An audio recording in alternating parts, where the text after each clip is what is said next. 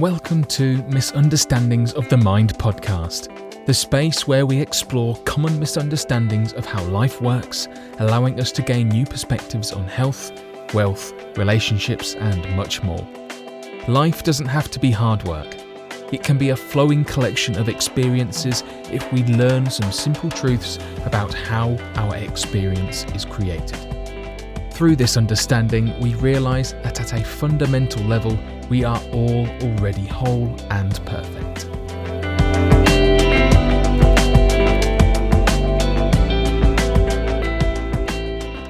Hi June, welcome to Misunderstandings of the Mind podcast. Great to be with you today. Hey Jason, good to be with you. And I've been wanting to do this episode for a few weeks. It's kind of like, and it seemed like it was not going to happen for a while, but I'm glad that we finally got here. And talking about trauma, I think like I'm just going to start off a little bit like on my own. I can only talk about my own kind of journey. What I saw was that after years of suffering, like trauma, psychological suffering, separation, and pathologies, and in the typical psychiatric psychological system, I had this experience where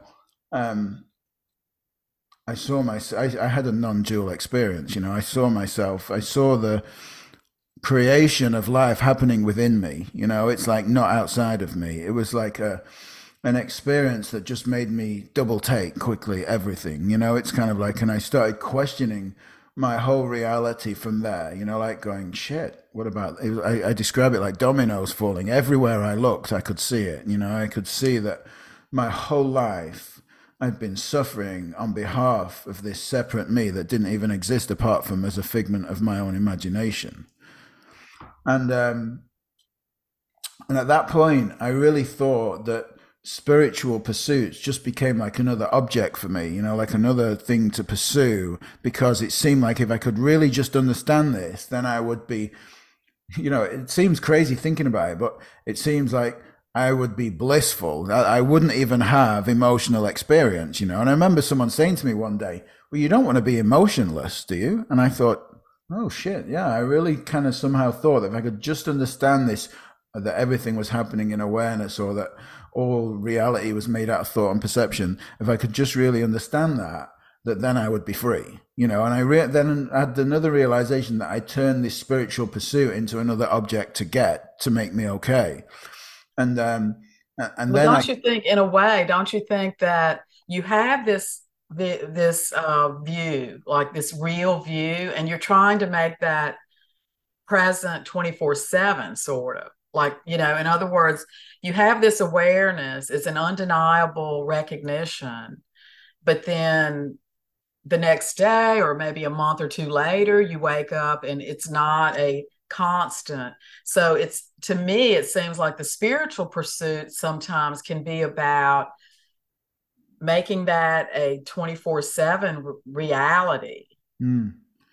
Yeah, that's what I tried to do. I want to finish quickly on this bit. I want to let you share from your perspective, because I know we both kind of ended up in a similar place, but we came about it in different ways, Yes. And so for me, I started to realize the body. I want to talk a little bit about that. I started to realize that I was having these. I think you like the term that I use. I came up with unrequested responses of the body. It's kind of like to life, to stimulus. It's like I started finding myself tightening and tension and twisting and contracting in response to my girlfriend. It's kind of like in life and things. And I was like, shit, what is this? It's like, what's going on here? And upon willingness to investigate that, I started seeing that, I had this stuff, these responses held in my body that just kind of showed up from time to time in form of contraction or tension or lump in my throat or tightness in my stomach, it's like, or restlessness in my legs, and that's when I started to really look at the trauma, the body, the connection that you couldn't spiritualize away your experience. You couldn't use the non-dual understanding to free yourself from all suffering. Like we're saying the body, you noticed that, okay, so this is happening. Yeah. So you had this shift, but yet the body didn't shift with. Yeah. It's almost like it wasn't the body didn't awaken. Yeah, exactly that. It didn't awaken, and I was left with these contractions and tensions and emotional responses and tightness that people in the spiritual community were telling me weren't real. I was creating them, and that they were a creation of my mind, and that if I just got enough understanding of awareness, that I would be free of it, you know. But it just didn't look true to me, and that's where I started doing the body-based somatic investigations and realized kind of what was going on. So that was my kind of introduction to where I am now. You know, I'd love to, and I think yours. I know you had some kind of non-dual experience and some explorations and stuff, but like we've talked about how you can arrive at a place of true nature. You can kind of realize and experience rest in your true nature from somatic exploration, right? It doesn't necessarily have to be an awakening of the mind, but I've never experienced that. So I'm curious how you Okay. see that, Yeah. you know? Yeah. And so my path was different from yours. It was opposite because I was pursuing the psychological and part of my path first. And it might be because of my temperament, I'm ENFJ on the Myers-Briggs. So I'm into the psychological realm, more than the philosophical realm, maybe. Mm, When I finally did get into Advaita Vedanta studies and practices, it mm, was fascinating, and I loved the studying of that, but the philosophical spiritual studies did not I didn't resonate as well with those as I do like the psychological. So, but if you think about it, you think about all the different types of yoga, right? Bhakti, jnana, raja, karma. So each person is so different. So a person that's a highly intellectual person. mm, So the idea is through jnana yoga, you're going to get to God through the intellect.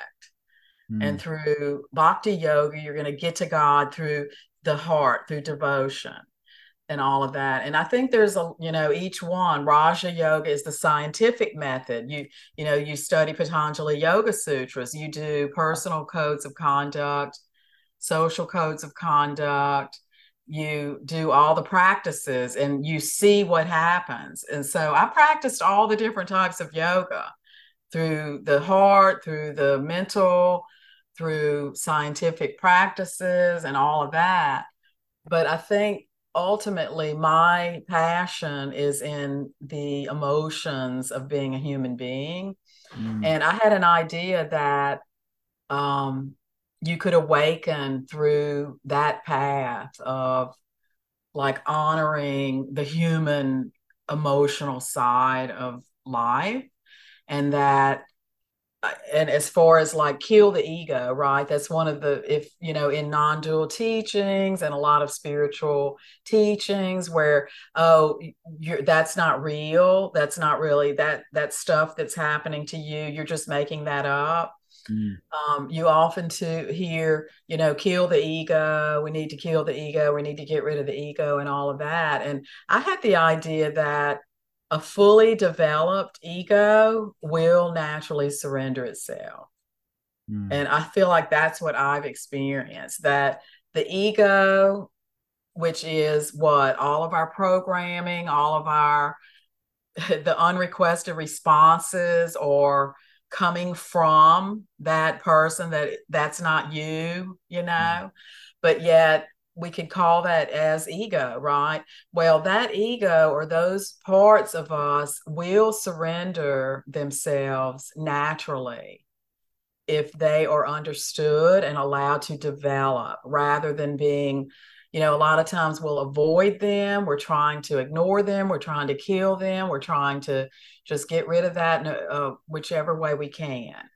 And it seems to me that giving these programs and these parts of us attention, really understanding what they're doing, when did they originate? What were they originally trying to help with? And I can see within a 1 hour session when I'm working with someone and we're able to honor a particular part of them. And that part is like finally feeling understood, like maybe for the first time. Mm. And by the end of the session, that part will just really relax, you know. And so I see it as a practice to just keep doing that, keep honoring these parts that are coming in anyway. They're coming in anyway, and they're, as a result, there are unrequested responses happening because they're coming in and running the show anyway. And so honoring them is where it's at for me. That's how I see it. Like I've worked with a bunch of people, and everybody doesn't resonate with this, right? So this is a particular path that certain people will resonate with, and it will work for them. You know, maybe not everybody. Yeah, I think that's a great thing to kind of understand and dig into, like because what I hear, what you're talking about is like that they're running the show anyway. So like, Yes. can you talk a bit from your perspective, like what those parts are, the development of those in childhood, and like how they're running the show? What do you experience? You know, it's kind of like, Yes. Yes. and making friends with them sounds like a completely different to most people's approach of just getting rid of them. You know? It's beautiful because the part won't, when when you're resting in awareness. So I agree with you that when we start doing work, we start doing trauma work and looking at these mechanisms that have taken over and are running our lives. We need to be grounded in awareness. There needs to be a certain amount of spaciousness and awareness present for us to be able to do that. So I definitely see it that way as well. And then as we're resting in awareness and we're identifying a particular, whether it be a program or a coping strategy or a part, looking for lots of different things. But as soon as, the client is comfortable enough and we have enough awareness and we're able to notice, it will just show itself. I can ask it to show itself. It will step up, and then because I do actually have authentic curiosity. I really am very curious when I'm working with people. Like, I'm curious to know Mm. when this part originated, and so I start asking it questions, Mm. and that part or that mechanism will talk. It will start talking, like it is glad to be, because I'll ask a client, so what's happening now, and they'll say, yeah, that part is just so thankful and grateful that we are taking some time to actually get to know it, Mm. what it's exactly been helping with. And it will show the client, it will bring up pictures. I can say, so yeah, it seems like around that time is when you originate. And it was usually during a trauma, during a specific event, a traumatic event, or a period of life that was traumatic. So Mm. these mechanisms and parts, they come in right then to protect that younger, vulnerable self. And even though we're an adult and we don't need that programming anymore, it's still automatically coming up.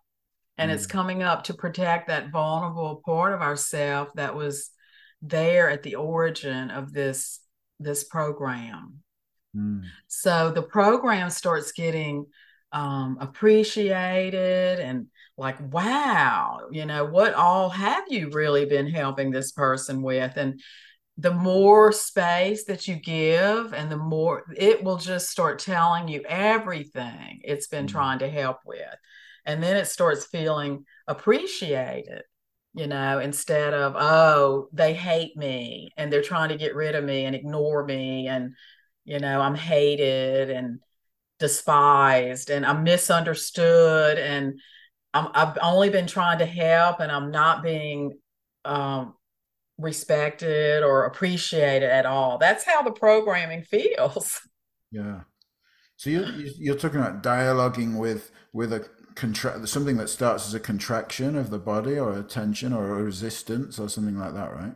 You can talk to anything. You can talk to a contraction in the body. You can talk to a memory. You can talk to a story, a coping, like even black and white thinking. Like, a client, I might notice that black and white thinking is happening.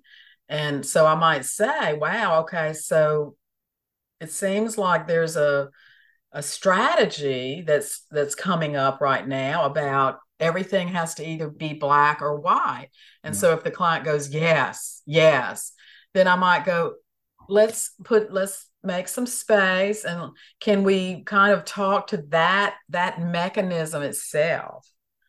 I'm okay. I'll try to talk to anything, any kind of thing, a contraction, a pain, a memory, a thought, a story, a belief, some kind of cultural indoctrination, almost anything you can dialogue with it.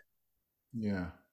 Because, in other words, from the idea of non-dual perspective, they're saying this isn't really real, right?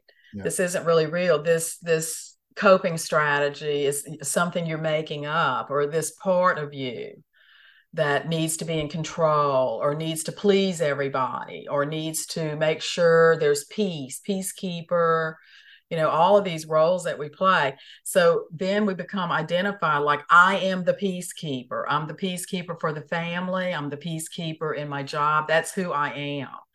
So yeah, the non-duality is right. That's not who I am. Mm. But that is it has a whole personality, and it wants to be appreciated. And it's really, as soon as these parts of us are appreciated for what they've been trying to help with, they will relax. Yeah, I guess what it sounds like you're talking about the way I describe is the difference between the absolute conversation, non-dual conversation, and the relative experience of living relative to the body. What, like,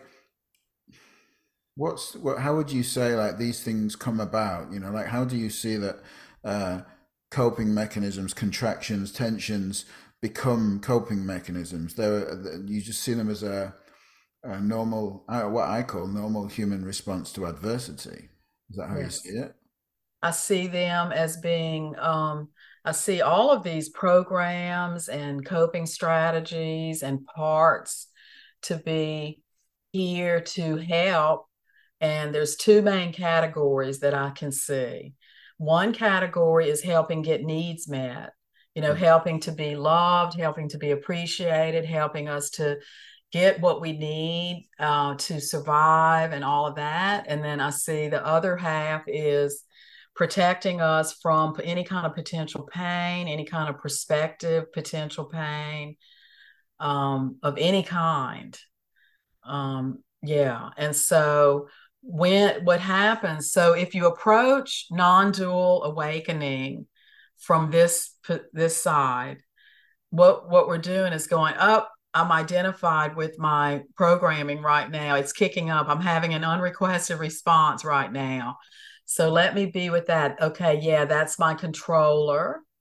My controller, thank you. I know all about you. So we now have a relationship with our strategies. Mm. We know each other. We can dialogue with each other at any time. And so I can stop in the moment and I can honor that part of me that's coming up for some reason. Either I've been triggered or something. And then I know when it originated. And so I can simply rest with the vulnerable self that was present during the origin of the programming Mm. and check on her and literally collapse into a non-dual state. It sounds like there's a very mindful part of that somatic exploration because when you're lost in the story of the separate self, the resistance or what we called non-requested responses are hated upon, right? I mean, that's part of the story, right? And it sounds like there's a very mindful part of your somatic investigation that relaxes that pressure, of being a separate self with all these flaws to seeing the perfection of the design, right? That actually those Yes, things came in service of safety and they've been there all along, like supporting you. definitely. That's it. That's it. And that becomes that's a practice at first. And then it becomes a practice. It starts off as a practice that has to be consciously engaged in. And then eventually it becomes a practice that is just running. automatically.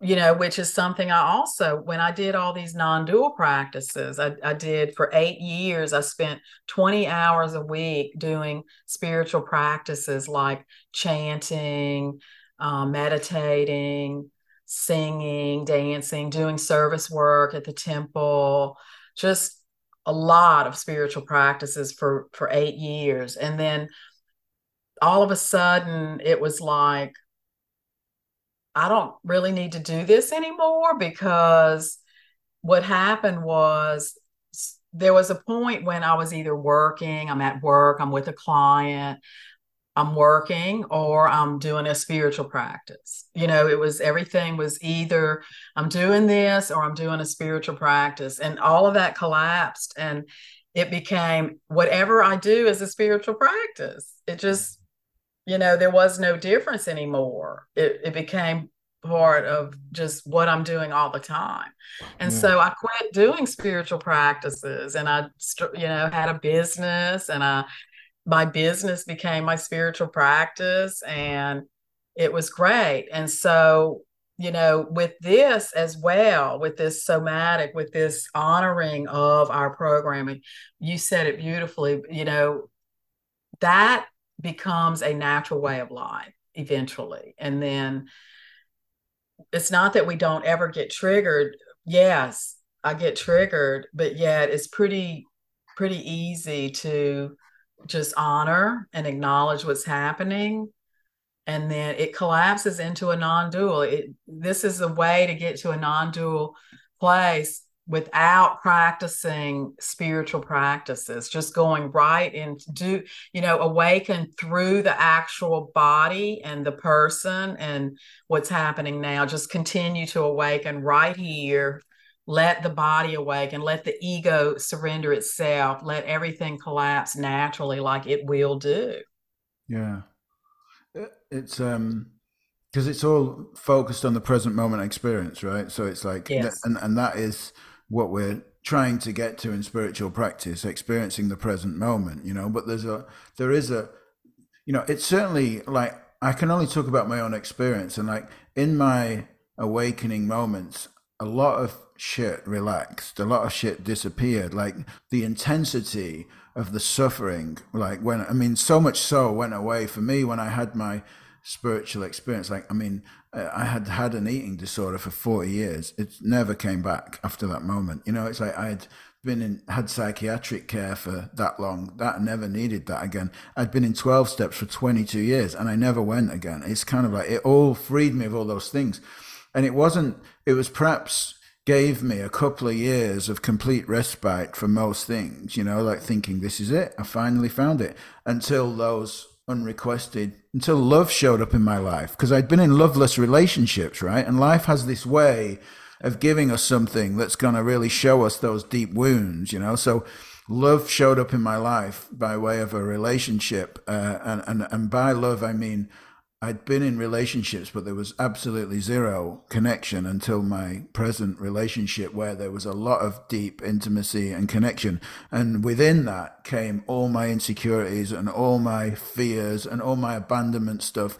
And that showed up via way of the body. It's like, so I started I was constantly twisting and contracting and turning and having all these experiences. So it was like the awakening experience freed me of a lot of stuff. It's like, and stopped me from going down rabbit holes, but allowed me, from my perspective, just to have that freedom to investigate the body without a story, without it being another rabbit hole or another flaw in my character, and see. But I can see it from both perspectives, that you can experience the present moment via making friends with those coping mechanisms and coming to terms with the present moment experience, what it is, but also the other way around too. It's kind of, it looks like and I'm very much of the belief that there's no right way these days. Whatever makes sense to you, everyone's doing it their own way, right? Yes, I definitely agree with that. And that's one of the things I do, is help people understand what is the best route for you to use right now on your path, Yeah. because we're all so different. Um, but yeah, so one of the things that I was thinking about when you said what you said about love, and that is grief.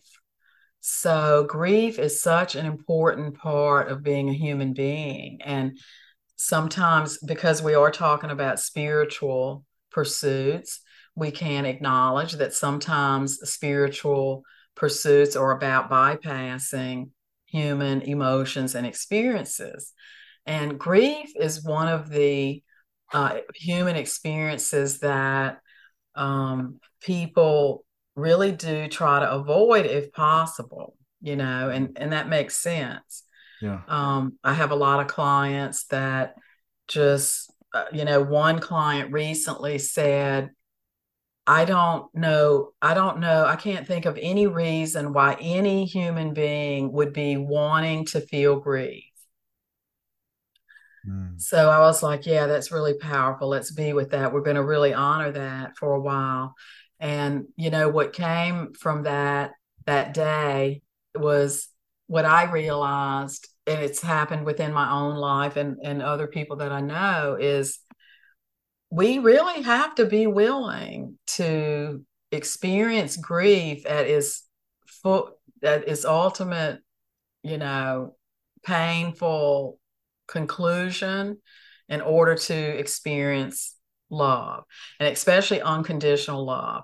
Like, so your ability to experience grief and it's, to where you are just at the bottom of your personal experience, your willingness to do that is in direct proportion to your ability to experience unconditional love. That's just something that I've noticed. Yeah, it makes sense. It looks like there's a direct connection between experiencing grief and closing down to love, because it really Yes. is that, right? It's kind of like it Well, feels because yeah, the grief is unsafe too or something. painful. Yeah. I don't want to feel it. Mm. And so I'm just gonna, yeah, that's a natural reaction. Obviously, the body and the psyche is trying to avoid pain. So I'm not gonna love. Yeah, that happens. But yet I want to feel this grief. Okay, I want to feel this grief. No. Well, first we want to honor the no. We want to really honor the no. Thank you for coming up because you're trying to protect me from this pain. But eventually, again, that will collapse. And I want to feel this will become true, and it will flood us, and we will be completely rested in grief, and then the grief will just collapse into a non-dual again. Like, Mm. the things that we're avoiding, if we'll just allow it, it's gonna open up to a non-dual place. That's my experience. Yeah, like with my grief, I welcome it, I feel it's like love. It doesn't feel any different, it's like being witnessed to grieve, being seen, being present in my pain is actually feels like a nice experience, it's Yes. like to be witnessed in that. It's nothing that I want to, in fact, I feel it a privilege when I'm with somebody that I'm able to have that experience, it's like, because otherwise, where am I apart from that? It's squashed down somewhere inside of me being avoided. Yes, that's beautiful. I think that people, it might help a few people if they hear this. It is beautiful, it feels beautiful. Mm. I could understand somebody, I understand, no, grief is not beautiful, I don't want it, I want to avoid it at all costs. But the truth of the matter is it does feel very good to allow it. Mm. Yeah. In other words, emotions are no longer being, the body does it automatically. The programming comes in, but then resting in awareness. And then I remember, I personally am not avoiding any emotion. I don't need to decide that certain emotions are okay and some are not. Like I just have to remind myself, oh yeah, that's right. I'm willing to experience any emotion. I don't need to label them as being desirable or undesirable. I don't need to, try to avoid some of them, even though my programming is automatically doing that. Mm. If I just breathe into it and remind myself, I'm a person who is willing to experience all of my emotions. So I want to feel this. Well, there's nothing that the programming is trying to protect me from that. So it has to just dissolve when I'm doing that. Anytime I'm doing that, I'm like, oh, you're trying to help me so that I don't feel this anger or this pain. I've been hurt, and my programming is coming up to protect me from feeling hurt. Thank you for trying to protect me. Sit with that for a moment and then say, yeah, I want to, though. I want to feel it. It just opens up right into just this beautiful, beautiful opening. But that's me. I am an emotional person. I would say I'm an emotional person, even though I'm very logical and rational, and uh, you know, conduct my life in a very logical, rational way. But in the deepest part of me, I want to be able to feel and experience everything. Mm. And that's what awakening is the ability to feel and experience everything. And Yeah. in the moment, I think what you said a while ago, in the moment is so important. Like I was talking to two friends last night. We were together and we were talking about doing something kind of exciting together. And we were kind of like, oh, a little hesitant about it. Like, should we or should we? Like, oh, it seems exciting, but it's kind of scary. And, we were talking about it. And then, one of them said something like, well, I mean, I can't make any promises or whatever. And I was like, yeah, it's all in the moment. I'm never going to I just try not to ever say that I'm definitely going to do something or not. Like, I just need to know right now, how do I feel right in this moment? Mm. Is it a yes or a no?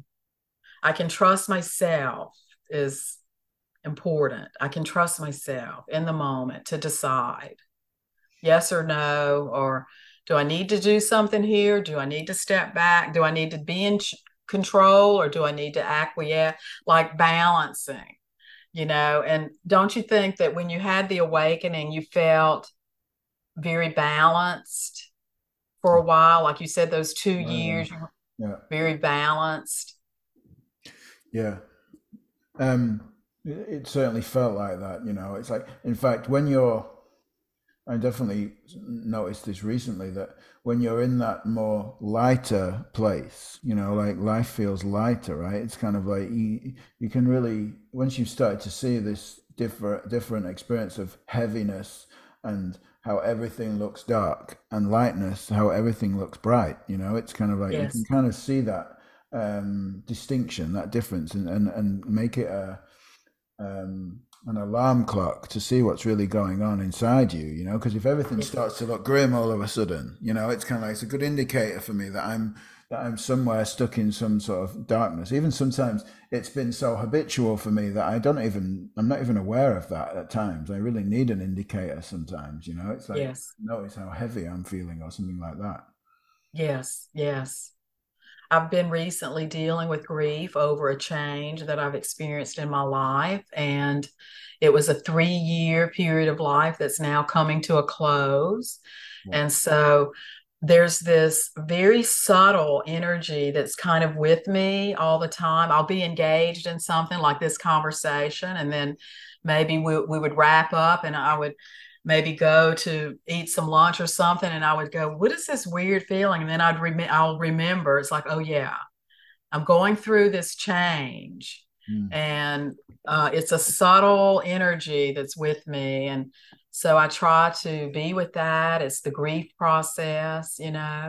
Um, when this change was first implemented a couple of weeks ago, I noticed myself go through all the stages of grief within an hour, and that was like 5 hours. Like I could totally see that there is no way I should be making any decision right now, because I was going from shock to denial to anger to bargaining to acceptance. Yeah. So in one moment, I need to do this would be based on shock or anger, and then 10 minutes later, oh, I need to do this totally different thing based on acceptance.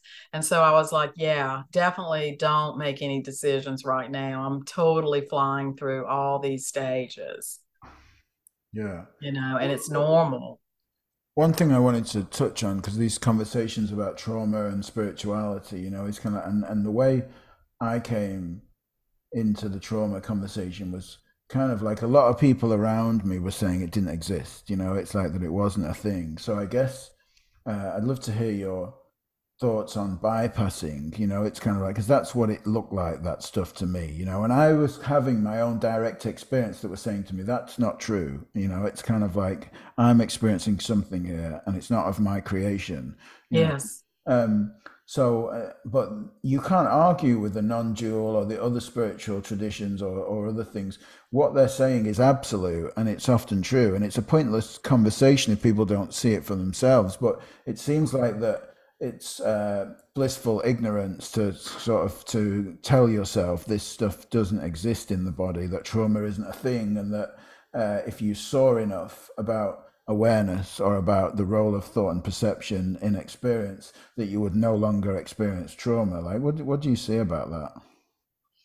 I see that as long as it feels real in the moment, let's honor it, and it will be seen as not real. Like, in other words, I agree that it's not real. It's not really who you are. Mm, But as long as it feels like it is, let's honor it. And then pretty quickly, it's going to reveal that, oh, yeah, it's not who I am. So it's like that's the direct path in a way, right? Direct pointing, just pointing to what's real mm, and denying what's not real. And that might work for some people. I think it does work for people. mm. And this is just another way of getting to the same spot of realizing, oh, that's not me. That's not who I am. That is not even real. But it's by doing it, by honoring it. Yeah. Do you think, I'm curious, like, do you think some people really don't have trauma? They just have no bodily contractions, tensions, or not so much that it bothers them, and they are able to just have an awakening that gives them a much better life. And other people perhaps have been through a lot of nervous system overload, for example, in young or early life, that have a lot more contractions and tensions of the body. Is that how you see it? Definitely. Yeah. Sure, definitely. Obviously so. Yeah. Now, the thing about it is that every human being has their whole life of experience, Mm, and they would be able to say that on a scale, that on this end, this is the most amazing thing I've ever experienced in my entire life. And on this end is the most difficult thing I've ever experienced in my entire life. And mm, there's everything in between. So that's real for everybody. Everybody has had the worst thing they've ever experienced in their life.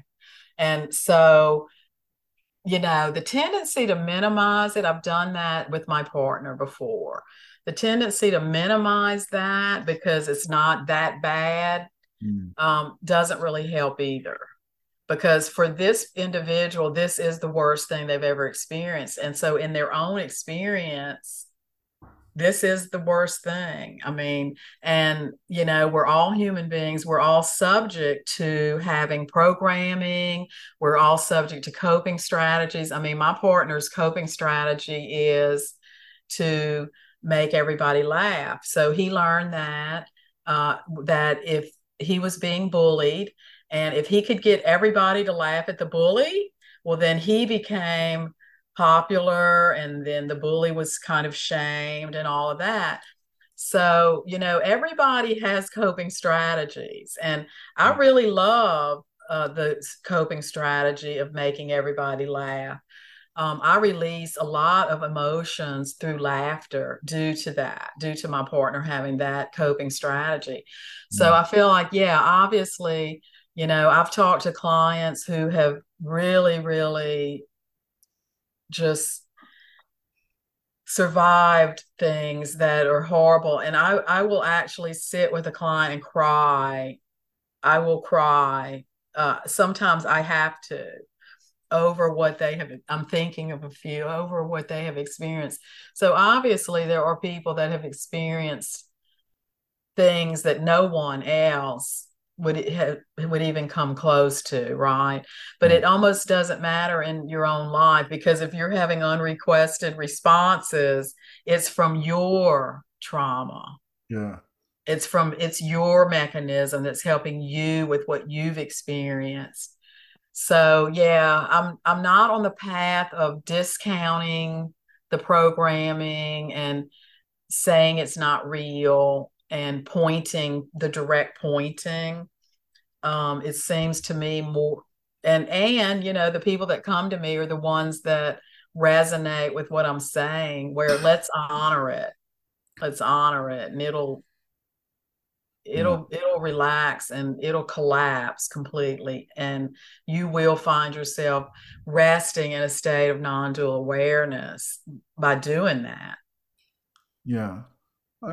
I don't think we've covered it, so I'd love just to talk a little bit as well about dialogue, because I think like with when I did the small group with you, it's kind of like it was really like that dialoguing with the body, and kind of seeing that there can be beliefs held in physical tension, right? That's what I saw for myself. Yes. So that kind of in a way, for Yes. me, really convinced me that the body holds stuff, it's kind of like, because there was things that the mind could not see for me. And there was, in dialoguing with the body in the way that we did it, I kind of saw that perhaps, a contraction of the chest, was really saying to me, no, this is not okay. It's like, because it's unsafe or something like that, for example. And that was a belief, but it was held in a contraction that all I experienced was tightening, like instant tightening, instant tightening. And what it was doing, it was another safety protection mechanism, but it wasn't of the mind. It wasn't going, no, this is not safe, stop. It was just tightening, that was Yes. it.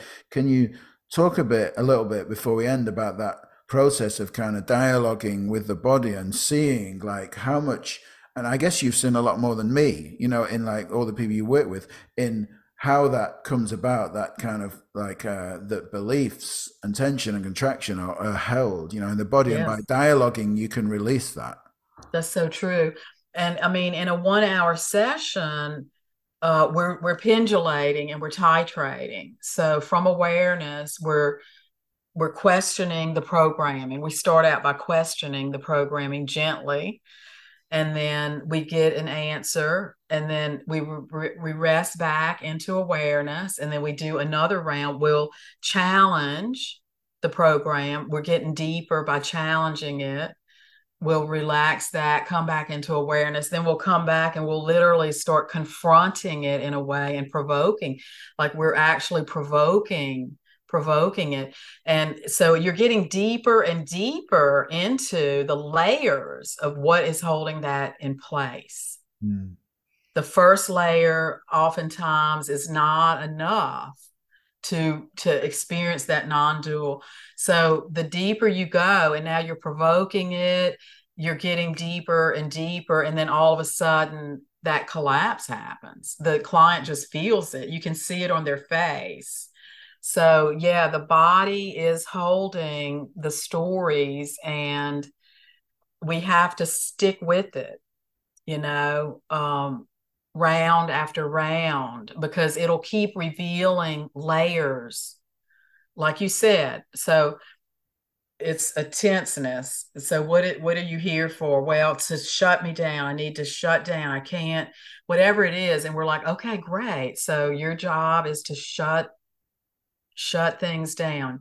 Yes. And so we just keep asking and asking by relaxing and then coming back in. Because why? Because what would happen, and then it'll just reveal a picture from childhood. So we're still with the body, asking the contraction, but it's giving the client pictures. Oh, wow, third grade, this happened. So now we begin to become clearer about, oh, okay, so this contraction here that's happening in the body is connected to this thing that happened in the third grade. Let's look at that. And so we're getting deeper and deeper into what this contraction is trying to help with. Yeah. Clearly, we're getting very clear about what it's trying to help with at that point. Specifics that are, And just to be clear, these things that you find that way, they can't be accessed through normal memory, right? They can't, or they can. I mean, they don't usually show up that way, right? They really don't show up that way. You can have a memory and say, yes, I have this memory, but I didn't realize that it was connected to this sensation. Yeah. And I didn't understand why it was connected to this sensation. And I didn't understand why what the sensation has to do with that memory. Now I'm starting to understand it because we're processing and we're dialoguing and we're letting it show pictures. So we can be with a contraction, and as we're questioning it, it will show pictures. It will give words. It will start expressing more and more. Yeah, it makes sense what you're saying because in Bessel van der Kolk's book, The Body Holds the Score, he talks about that strong sensation, strong emotional reaction is attached to stimulus of the senses that passes to the amygdala first, that is then perceived for threat or danger. It's kind of like, and then cognitive memory comes later in the process, right? So that's where you would never see that this contraction or so on is related to a certain experience because it's not stored that way. Right. I mean, I'll share one, for people that are watching, one example that I have experienced where there was no way that the mind could understand what was happening. So I got triggered by an older woman that acts real naive. And so it took me about 2 weeks because I would talk to my friends about it and they were like, yeah, she does act naive. They just agreed with me. It's like, oh, it gets so irritating or whatever. But they were like, I'm not as triggered as you are. I'm not sure what's going on with you. Why are you so triggered about it? So I was like, okay, what does this say about me? Am I naive? She acts naive. She's not. She's an intelligent individual. She acts naive. Why is that triggering me? So do I act naive? Absolutely not. Do I want to act naive? I got a real strong no from the body, a real strong no. No, do not act naive. So I was like, okay, wow. I know I'm on to something because I'm getting a really big no from the body. So I was like, why not? Why I cannot, don't act naive. Don't be naive. Don't be naive. Why? Let my body tell me why. And then I realized, oh, I was naive when I got date raped when I was 15. Wow. So totally unconscious of the fact that a programming kicked in automatically for me without me realizing, don't ever be naive again. I didn't even realize it. This was, like many years ago. Yeah. Wow. And I've done a lot of work around that, obviously. So as soon as I saw that, then as I go and I'm thinking about the woman and I'm seeing the woman, and I have never been triggered by her since then. Never, not one time. Like, does not bother me that she acts naive. And so that is the scientific part of this work. When you do the work, everything falls apart, and then the trigger never happens again. I think I need some of that. I think it's a good place to end, and I don't want to end without you kind of talking about what you're doing in case anyone listening is interested to work with you or find out more about your courses and stuff. So, do you want to talk about that for a little minute and Sure. share about Yeah, it? just find me at mindfulintegration.net. And we are offering one-on-one sessions, session packages, and of course, the small group program that I love, Mm. where I work with 4 people at a time. Yeah. And that's all there. I'm also going to be offering psychedelic integration, and I'm going to be working with people that want to be a psychedelic integration specialist and work with others. And so I'll be training people to do that kind of work. Mm. I like to train people. We will be creating a platform, and if you're a wellness professional and you would like to have a platform where you can offer your services so that you can just work with your clients instead of having to deal with marketing and admin and tech support and all that, we're going to be offering that for, you Awesome. know, for people that are already working with others or want to work with others. Yeah. And for anyone who knows me, I've worked with June, so I would highly recommend going on that investigation into yourself. You might find something you didn't know was there for sure. Cool. Is there anything else? Any last words or anything that you're left off? No, thanks. I really appreciate it. I need to probably start doing some podcasts myself. Maybe I'll have you as I'll host one and I'll have Yeah. you on it. So, yeah, I appreciate it. I love the conversation. Awesome. We want to wake up. We want to be awakened 24/7. How can we do that, right? Yeah.